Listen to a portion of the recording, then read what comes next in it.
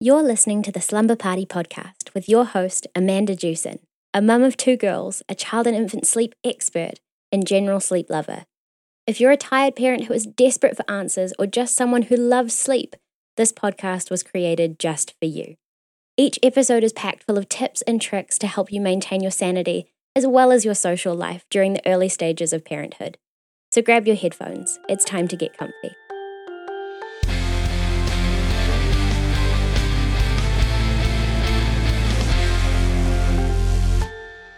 Hi, everybody. Welcome back to the Slumber Party podcast. I'm Amanda Jewson. Today we have a guest episode, and that means we talk with people just like you who are experiencing the same problems just like you, whether you like it or not. And we go over what's happening, what to do about it, and all that good stuff. So today we're with Jordana, who wrote me, like, look, I love my child, but I also have a partner and a husband that I would like to, I don't know, share bed with, watch Netflix with, have a conversation more than 3 minutes, not about the child. Who knew these things can happen? And so this is, I had Jordana on as we were just talking before we started recording. It's a really common refrain. Like, I'm missing a connection with my partner. I love my kid. I'm kind of stuck. And so, Jordana, welcome. Tell me what's happening. So this actually all started when my now almost 5-year-old was about 16, 17 months old. And he was a fantastic sleeper until then. And then I don't know what happened, but he just would not stay in his crib. And we said, okay, after weeks and weeks of trying everything, we said, but we all get sleep when he comes in our bed. And we thought, some sleep is better than no sleep, and it's working for everybody, and let's get him in our bed. And he's essentially been in our bed ever since. And then in October of 2019, I was 9 months pregnant with our second, and I couldn't take this squirming 3.5-year-old in my bed anymore. So my husband brought my son into his own room and slept in there with him because my son was now not capable of sleeping by himself. Never slept by himself before in his life. So my husband said, okay, it'll just be for a while. It'll just be for a little bit. And he's still there. And I am in the master bedroom in a king size bed. And I co-sleep with our now 15-month-old baby. So me and the baby are in the master bedroom, and my husband and my 5-year-old are in their own room. And I have not shared a bed with my husband in a 1.5 years. Got it. That is what's up in this house. Okay. So, this might feel like a weird question because you're on this show and it probably feels like the answer is obvious, but I'll ask you really quick. Do you want to continue to co-sleep?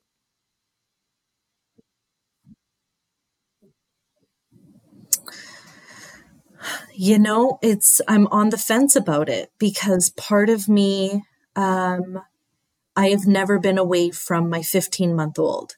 From the moment she was conceived, she has always been literally right beside me, from in my belly to in my bed. And we had one of those halo bassinets beside the bed. And when she grew out of that, she just came into our bed, and I've never had a night without her. So part of me is a little anxious getting her out of my bed. And the other part of me is, oh my God, I need a little bit of time away from my kids. Because right now it is 100% 24/7. It is day and it is night, and there is no break. And at night, sometimes she sleeps well, sometimes she doesn't. And if she was in her own room, I wonder if her not sleeping well would interrupt my sleep as much as her, right beside me. So it's a little, I'm honestly, I'm on the fence about it. Really tricky. Yeah. And I think it's always this I know question it's that not I start sustainable. off. Oh, well, but that's just the thing. And I think it's the reason why I start off with that question is a lot of people will say, okay, I kind of want this, but we always forget that as much as that we want that time for ourselves and we want to be able to reconnect, there will be a change for both you and your child as a result of the change in the sleeping arrangement. And there's something really nice and cuddly and magical about having that co-sleeping time with your child, right? And you'll always hear that argument, they're only this little once, right? So then there's all of these things playing in your head, I'm sure, in that arena. On the other part of it is like, oh, but I'm a grown up. I want to do grown up things. I want to be able to, one day leave the house. I want to be able to have someone else put her or him to bed. And so it's about really like when I have my clients and we're going through the motions, I really ask them to think about the question, do you really want to do this? Because kids, they don't get this nuance that you and I are talking about right now. They don't get like, sometimes sleeping with mom is great. Other times I could take it or leave it. And for a lot of kids, like from what I've heard, for parents having a family bed, the kids will start to just grow out of the co-sleeping. Obviously, they haven't when people get to me. So I don't have like a ton of stories of that happening. But sometimes they don't. And your body and that sleeping arrangement does become very much a part of their sleep dance. It will become a part of your sleep dance. It has already. So when you're no longer sleeping with your child and you stop, you're going to actually have some problems falling asleep as well. So it'll be a big change. The great thing about humans is we're incredibly adaptable. So your child will learn. So will you. You'll be able to rejig. You'll be like, okay, honey, it's you I kind of squish onto. My husband would never. He's always like, Amanda, I'm so hot. I'm like, oh, but I like a nice cuddle. You're too hot. I'm like, okay, fine. So now I sleep with a pillow. I always think about like, I always talk to parents about their own sleep dance, and I think about mine all the time. And I grew up sleeping with this gnarly stuffed pig. I've talked about it on this podcast before.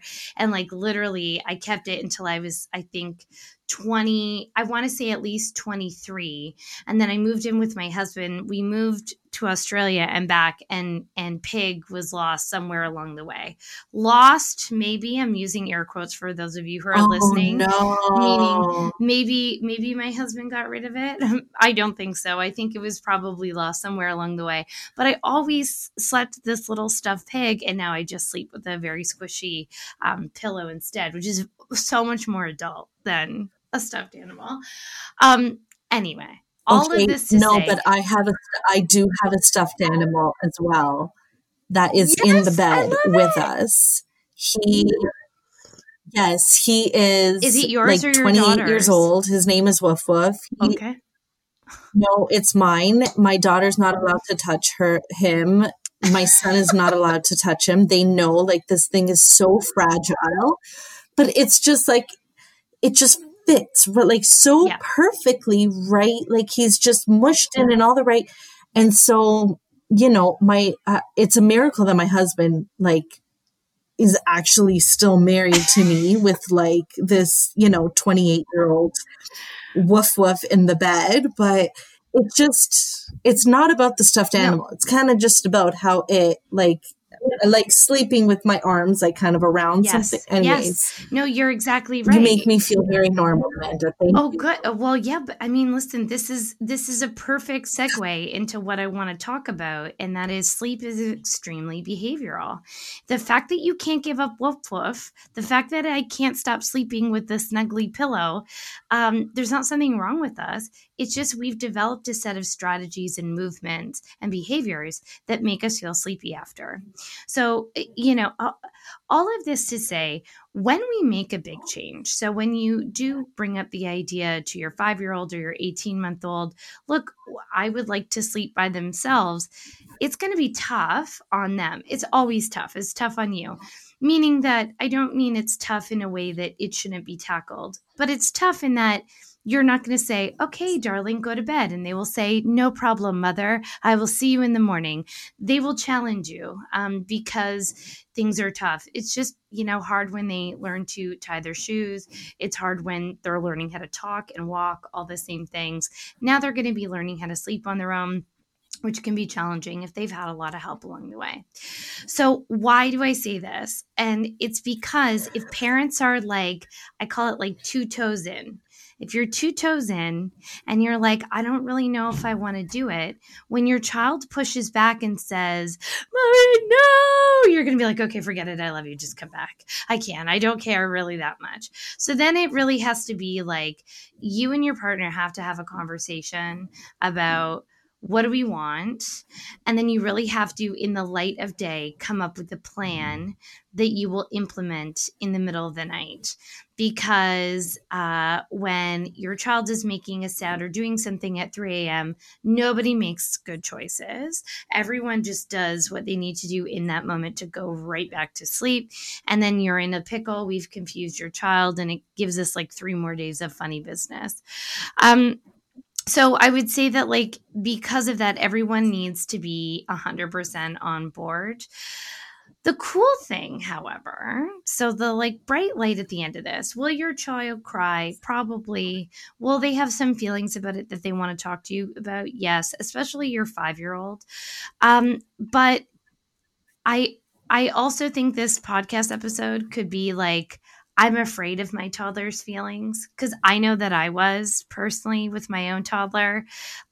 She was crazy. I think it's a blessing that I became a sleep consultant because right around 2.5, 3, she was having all sorts of, big feelings about the fact that we had another baby in the house. She had crib hopped. She was potty training in the middle of the night. She was in my room 3 or 4 times. Mommy, I need my blanket, mommy.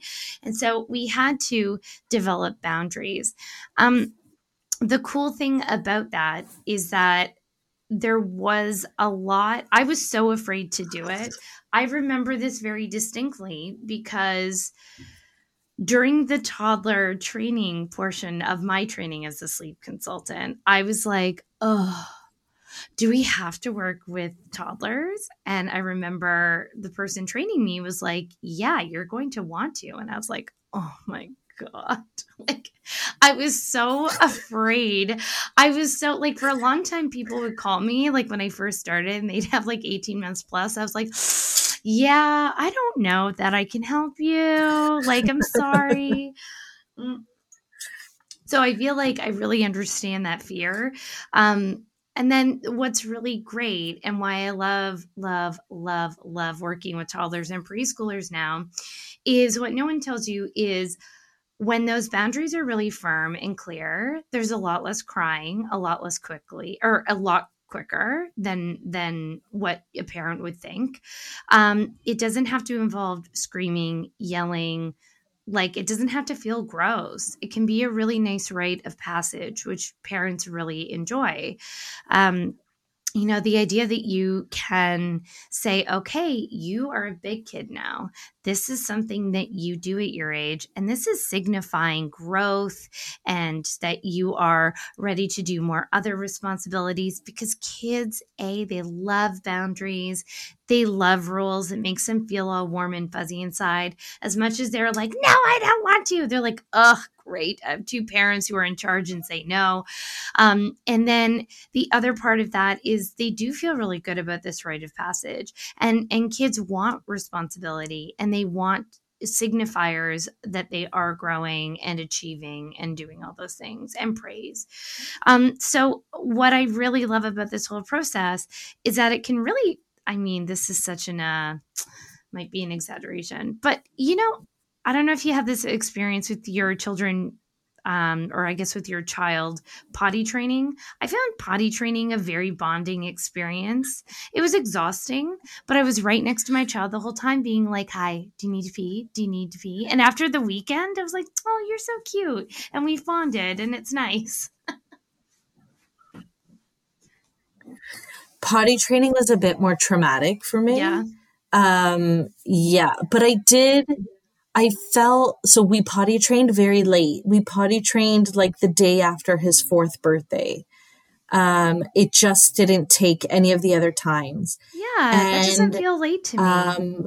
It was funny because I like with my son, I'm always good cop. I'm always like, that's okay. You're having a big feeling. We make mistakes. Like, I'm always like, I'm very like, I don't know. I'm very woke about all of that with my 4-year-old. So like, I would be the one cleaning up the messes, and my husband would be the one with like zero patience. And I'm the one like literally washing the floor and the underwear and all of that. And I'm like, that's okay. You tried. And I did really feel kind of at like, once it was done, like once, the accidents had stopped and all of that, I'm like, that was pretty bonding. Like, we connected a little bit, and like, yes, I had the battle wounds, but it did kind of feel after, in retrospect, that it was a sweet little time with my 4-year-old. I love that. And I think a lot of my clients say a similar thing, which is that it wasn't half as bad as they thought it was going to be, and that they really enjoyed the process of seeing their child grow. So what I'll say is, and to anyone listening, helping number one, you don't have to do this. You don't have to sleep train. You don't have to have your child sleep independently if that's not what you really want. It may be worth finding other ways to connect with your partner, outside of sharing a bed. Like, how many people share a bed but don't actually talk to each other? Or how many couples are married and don't share a bed, and it's for the best. And they're more connected than ever. So I don't think like sharing a bed necessarily means that. If you do feel like you're a little bit low on that one-on-one time, you need to probably find time to carve that out if the sleeping arrangements are not something you want to change. However, if you do want to change them, know that it's not horrible. Like, people will say things like, oh, it gets worse the later you are. Now, I think what they mean by that is that your child can talk to you and they can really communicate with you. But guess what that means? The byproduct of that is actually less crying, because they can say, I don't want you to go, instead of, I don't have words for what I want to say, so I'm just going to scream my face off at you.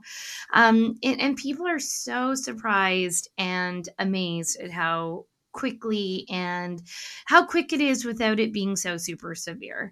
So like I always say in this podcast, there's ways that you can do this, right?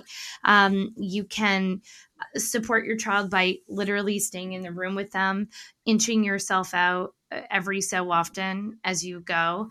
If you give yourself like a week or 10 days to move yourself out of the room, you can move yourself away from baby or child's bedside as you inch yourself out of the room. You can leave the room with checks. You can check on them, let them know that they're okay.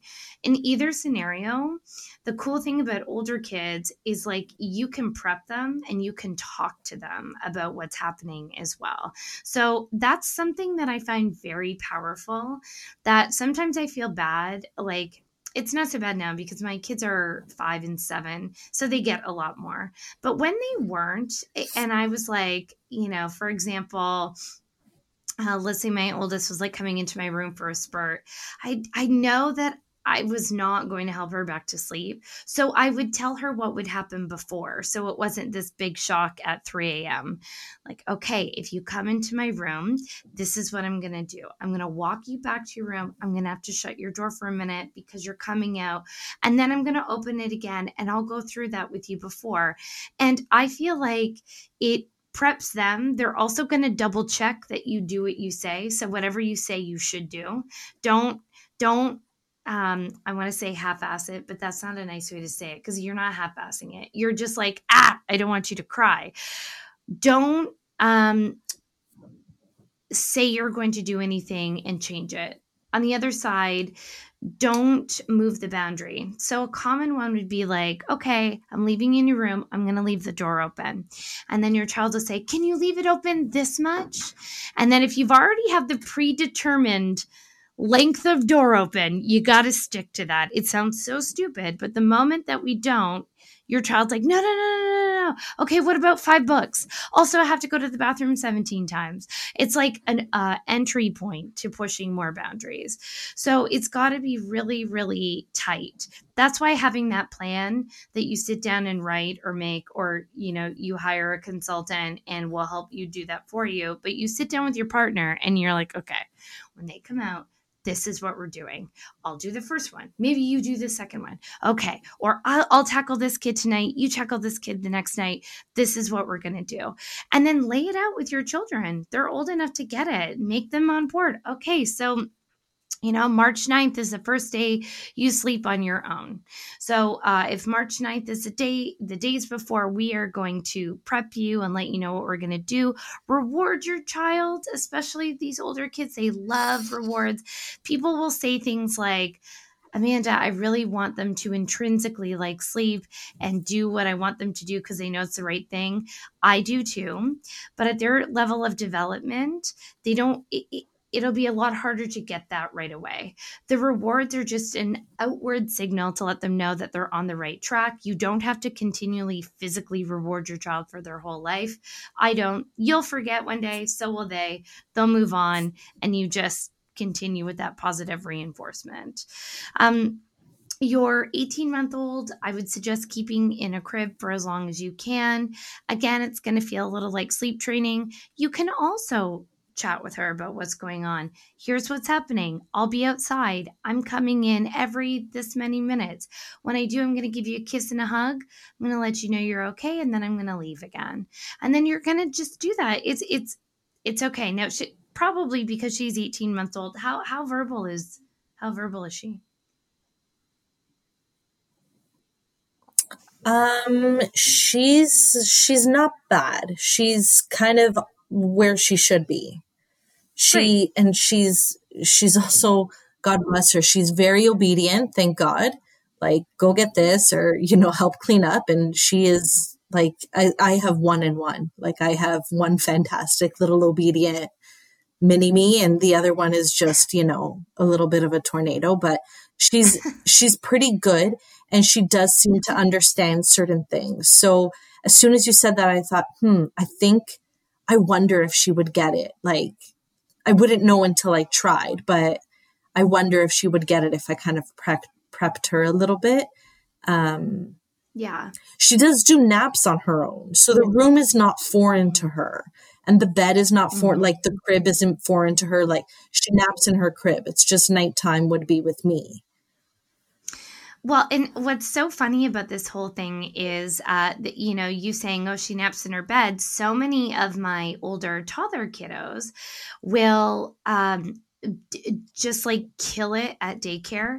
They're amazing at daycare. They sleep unassisted. They sleep for 2 hours. They come home, they look at their parents, and they're like, never, I'm never napping. And then it just reminds you, oh, this is so behavioral.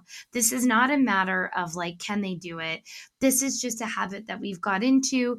Now, if you want to hold on to that habit, hold on to it. If you want to change it, it's also really okay for you to set a boundary and hold that boundary. And that's okay. Like, my kids are not allowed in my room. They would love to go in my room, but they're just not allowed. And I don't really feel bad about it. They got to know that, like, some things are for them, some things are for me. And it's okay to hold something that doesn't feel like it's serving you anymore.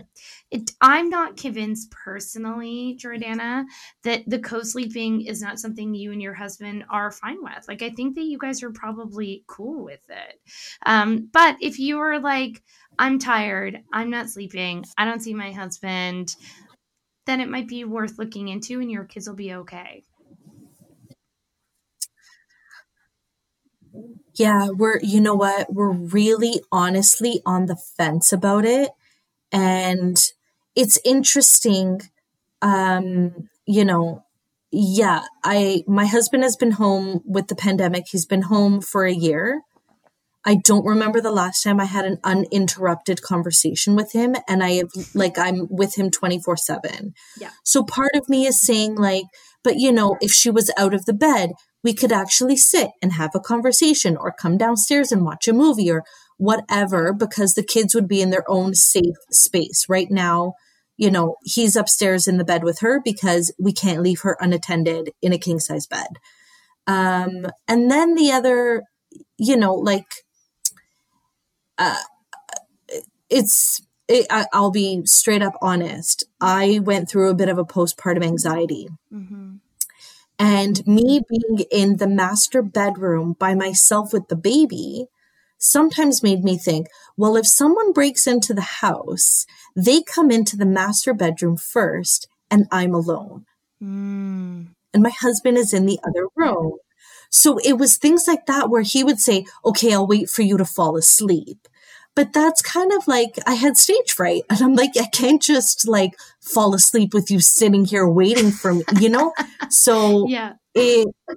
Part of me was like, I need my husband back in my bed. Like, it's just, he makes me feel safe. And without him in the bed, sometimes I would get a little like, and it could be completely, you know, it's postpartum anxiety that I went through. So may make sense to some people, and other people be like, okay, you make no sense. But for us in particular, it was really important that he got back in the room. The problem with that is the sacrifice would be one or both of our kids could not be in the bed with us. And our whole family has been accustomed to that for X amount of time. So it's kind of like a, you know, damned if you do, damned if you don't. Like, totally. You know, almost like a win-win or a lose-lose. So it's so tricky. It's not a clear-cut answer, I think, for us or for anybody else. Like and I love that, because I think I think that there's a lot of shame in talking about, oh, I sleep with my older child, or my child doesn't sleep on their own, and that's what's expected at this age. But it is so common, Jordana. So, like, there's going to be like a gazillion people listening to this that are like, I connect so deeply with this story and that situation. And that's why there's no one size fits all solution for anyone. So I think it's it's one of those things where, number one, so my steps for success as we enter or exit this crap nap length podcast, my steps for success are: number one, do you want to do it? Answer that question with your partner, and answer it honestly, and maybe take a few days. Maybe you answer separately and come back and talk about it. Do you have a plan? Do you have a plan to do it? If you do want to do it, does it discuss every possible detail? So have you discussed night wakings? Have you discussed naps? Have you discussed what happens when your child doesn't nap? It might require some additional research into some methodologies that you feel good about, which leads me to the last part. Does it feel good to you? Is it feeling like something that is your methodologies? Are they feeling like something that you can feel really good about, that is empowering to everyone in the family, and that you can be really consistent on as well? Because if you're not consistent, your tricky toddler, they're smarter than us. I promise you.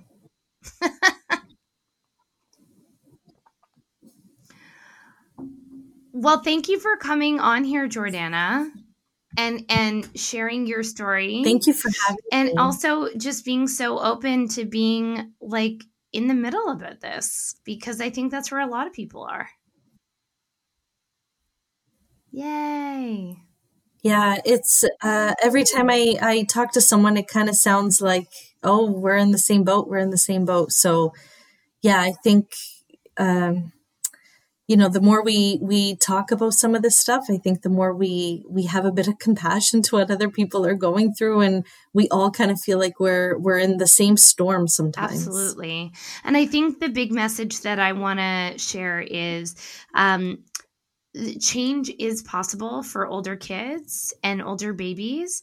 It's absolutely possible, but you also don't have to do it.